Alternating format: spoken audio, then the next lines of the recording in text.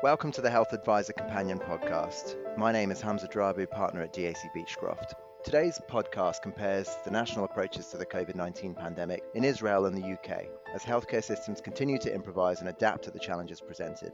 I'm delighted to have Sam Cronin with us today, Healthcare Innovation Manager at the UK Israel Tech Hub. Sam works with multinationals and the NHS on their innovation needs and building strategic partnerships between Israel and the UK.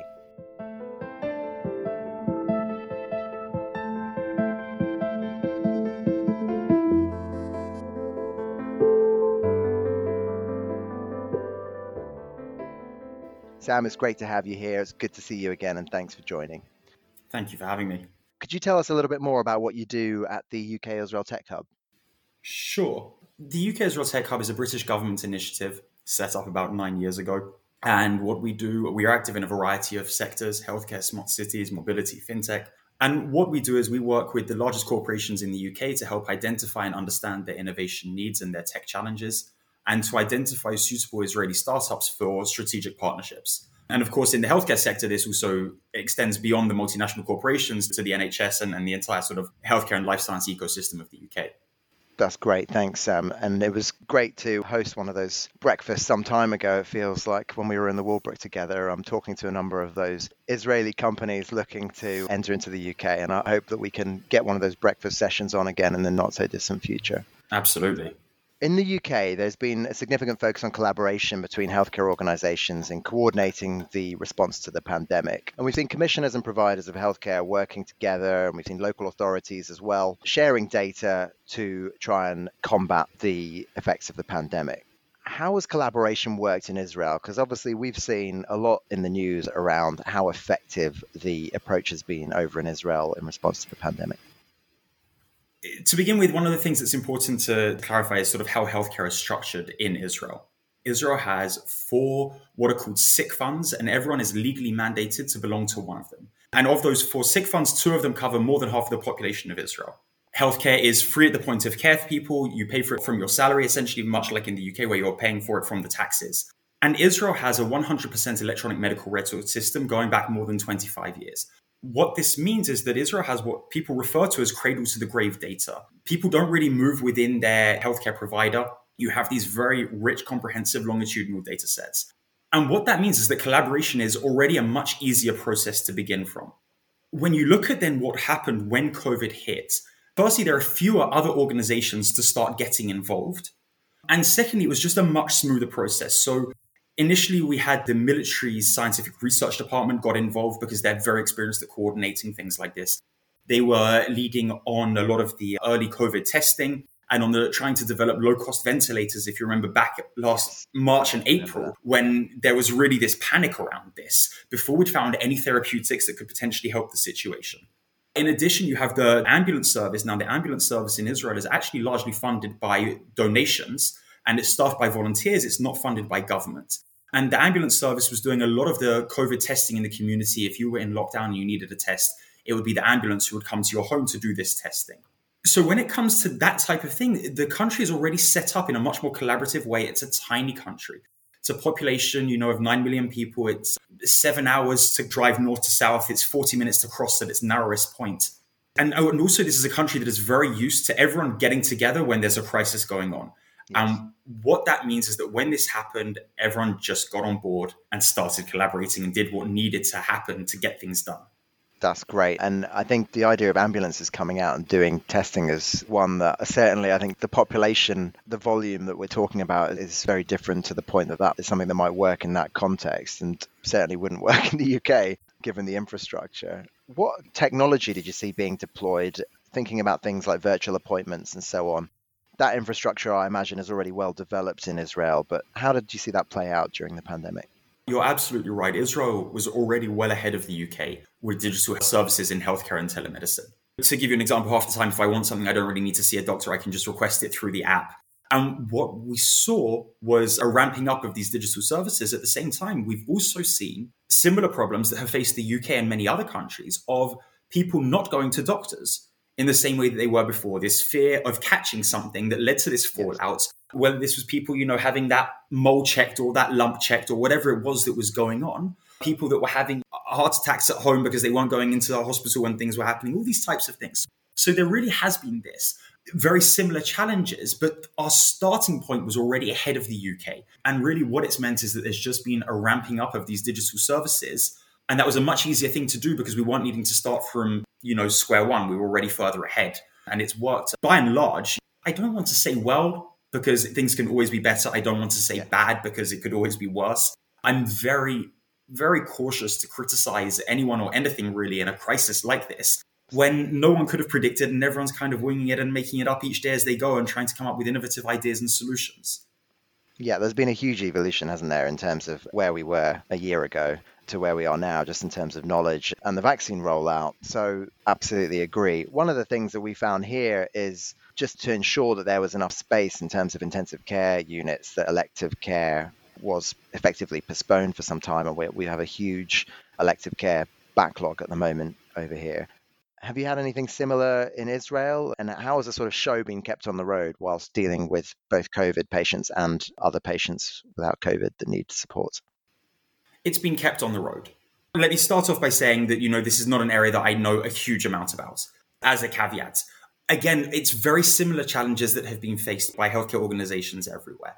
One of the interesting things, that was happening early on, I heard about how all these sorts of problems of patients that were, and this is not necessarily on the elective area, okay, patients that needed to receive their chemotherapy, but hospitals were now risk zones for them. And so early on, one of the hospitals was toying with putting essentially chemotherapy vans on the street outside the hospital so that patients could go there. They could have their blood work done there to check that their system was robust enough to receive the treatment, and then would receive it in this, essentially the back of a lorry, not quite as dodgy as that might sound, and really trying to come up with very creative solutions to be able to continue, but accepting that things have changed. When you get to elective procedures, these have all been trimmed down to a degree. At the same time, because of the digital state of the system and the country, things have been able to progress, at a very different pace. I've been able to see doctors throughout this process as I've needed to, and that hasn't really been a problem. If I need to see a doctor in person, or if I want to have a telephone call or a video conference or whatever, those are options that are available. That's the thing, really. It's about capacity. And I think that that's been one of the issues that the health system over here has been finding ways to protect. And it sounds like there are a whole range of new models of care that Israel have been deploying. I think that, as we know, one of the main challenges coming out of this with this huge backlog is going to be how we manage prioritization. And this is going to be a huge problem. And I can anticipate this is going to be an even more controversial challenge in the UK than in Israel, where there's very much a concern over not just being fair, but appearing to be fair. And Israelis, I think, don't have quite those same concerns, for better or for worse. And there's still, always going to be this challenge of prioritization of patients and how we deal with this. But I feel that even saying the words prioritization of patients in the UK is a controversial thing to say. The notion that some patients are ahead of others. And there's going to be huge fallout and backlog of this. Yeah, and the prioritization point is one that absolutely goes to the heart of the vaccine program, because clearly there needs to be a number of cohorts and steps that are taken to make sure that you're protecting the most vulnerable first, etc. And I think in both cases, we've seen some successes in the vaccine rollout, but it'd be interesting to hear your take on how things are going in Israel on that front. Look, I don't want to be controversial, but I am going to say that I am very proud, let's say, of how Israel has managed it. I was vaccinated very early on, not for being in a high-risk group, but simply because there were leftover doses at the end of the day. And this was the norm from the beginning. Is there's no skipping of queues or anything like that, but waste is even worse. And this was something that was made very clear, is not a single dose should be wasted. Even when I went and had my vaccine, the paramedic who was administering it told me that they were using new, more accurate syringes that were enabling them to get 6 doses from a bottle instead of 5. So, there's really very interesting stuff going on here. And how that rollout happened, I was told yesterday morning that the country has now reached about 5 million people vaccinated. We've got about 1 million to go of the adults who can be vaccinated. Very different situation to the UK, of really trying to prioritize and manage. Of course, we all saw, what was going on Pfizer, for example, saying to wait 3 weeks. The British government opting for 12 weeks, Pfizer eventually coming back and saying 6 weeks was the limit of where they were comfortable. One of the huge benefits, though, is how the data coming out of Israel has been able to inform other countries Now, this has all been possible because of Israel having this rich, comprehensive electronic medical record system, which means that the country has effectively acted as what I suspect is probably actually the world's largest real-world evidence study ever, where we're able to see, what happens really when a vaccine is tested in a real population, in a real-world setting, not when everyone is in lockdown, so on and so forth. And we were able to start feeding this data into the UK, for example, to reinforce and reinform the government's position on how long it was acceptable to wait, what was the efficacy of one dosage after a period of time. And I'll tell you, you find that you also start feeling an element of moral responsibility in this. I went out about 2 weeks ago and had my first face-to-face meeting in 10 months. And 4 days later, I found that I was sick. And I was sat there thinking, is this flu or is this COVID? Yes. It didn't really matter to me. I didn't feel awful. I didn't feel like I was going to die. But what I felt was I should actually go for a COVID test because they, whoever they is, need to have the data of, did the vaccine protect me from COVID and attenuate its effect? Or was this just something else? And as it turned out, it was something else. But I went and did that test because I really felt that it was important to support this and that this data is then being used to shape. And the UK is, one country that's in quite a luxurious position in the grand scheme of nations around the world. And there are many other countries that are in much worse condition and with much lower access to these things. Absolutely. International collaboration has been a vital part of successfully dealing with the pandemic. And I think that point around real data repository that you have there through the electronic patient record is really interesting. How important, in your view, is that sort of international collaboration in the context of dealing with the pandemic? And I guess just from where you're sitting, and maybe the answer is no, but have you seen any good examples of that from your vantage point? I think it's vitally important. Collaboration is, in my opinion, is always important. I'm a fan of, collective knowledge versus the individual. I think that being exposed to different things is always really important. You'll look around the world and you'll notice often academics will have done their studies in different institutions to be exposed to different ways of thinking. And if you want to look at how international collaboration has played out, all you have to do is look at the Pfizer and the BioNTech collaboration here. And not just that, but, a lot of the progress that has happened in this situation has happened because of international collaborations. Early on, we were in, I'm not going to say, don't know if it's an advantage, but COVID hit Israel a few weeks before the UK did. We went into lockdown a few weeks before. And what that meant was we kind of felt like we were in some sort of time bubble, experiencing ourselves and looking at the UK and seeing what was going to happen there. And that provided us with a wonderful opportunity to start acting before things had happened. So very early on, we started screening solutions for the UK. By mid-April, I had screened 394 solutions from 267 companies. And we were feeding this stuff to number 10 NHS England, NHSX, because we sit in an embassy. We were building, collaborations and forging connections between the Ministry of Health of both countries. International collaboration doesn't always need to be, around a scientific project. It's knowledge sharing. It's, as we've discussed, around the data coming from this. And I think that from top to bottom, we're seeing the value of it. The huge challenge, of course, is that international collaborations work best when people can go and see each other and sit around a table together and bounce ideas in a way that just isn't quite possible at the moment. And so, of course, creative solutions and everything has had to be come up with for this. But I think that, we only sit where we are today. And I think that is a good position. This is certainly, not where I thought that we would have been 6 months ago or something. I thought we would be in a worse position than we are today. And I think that is all achieved by collaborations, which, of course, bring their challenges. It's very interesting to hear about that flow between the UK and Israel that you've been seeing.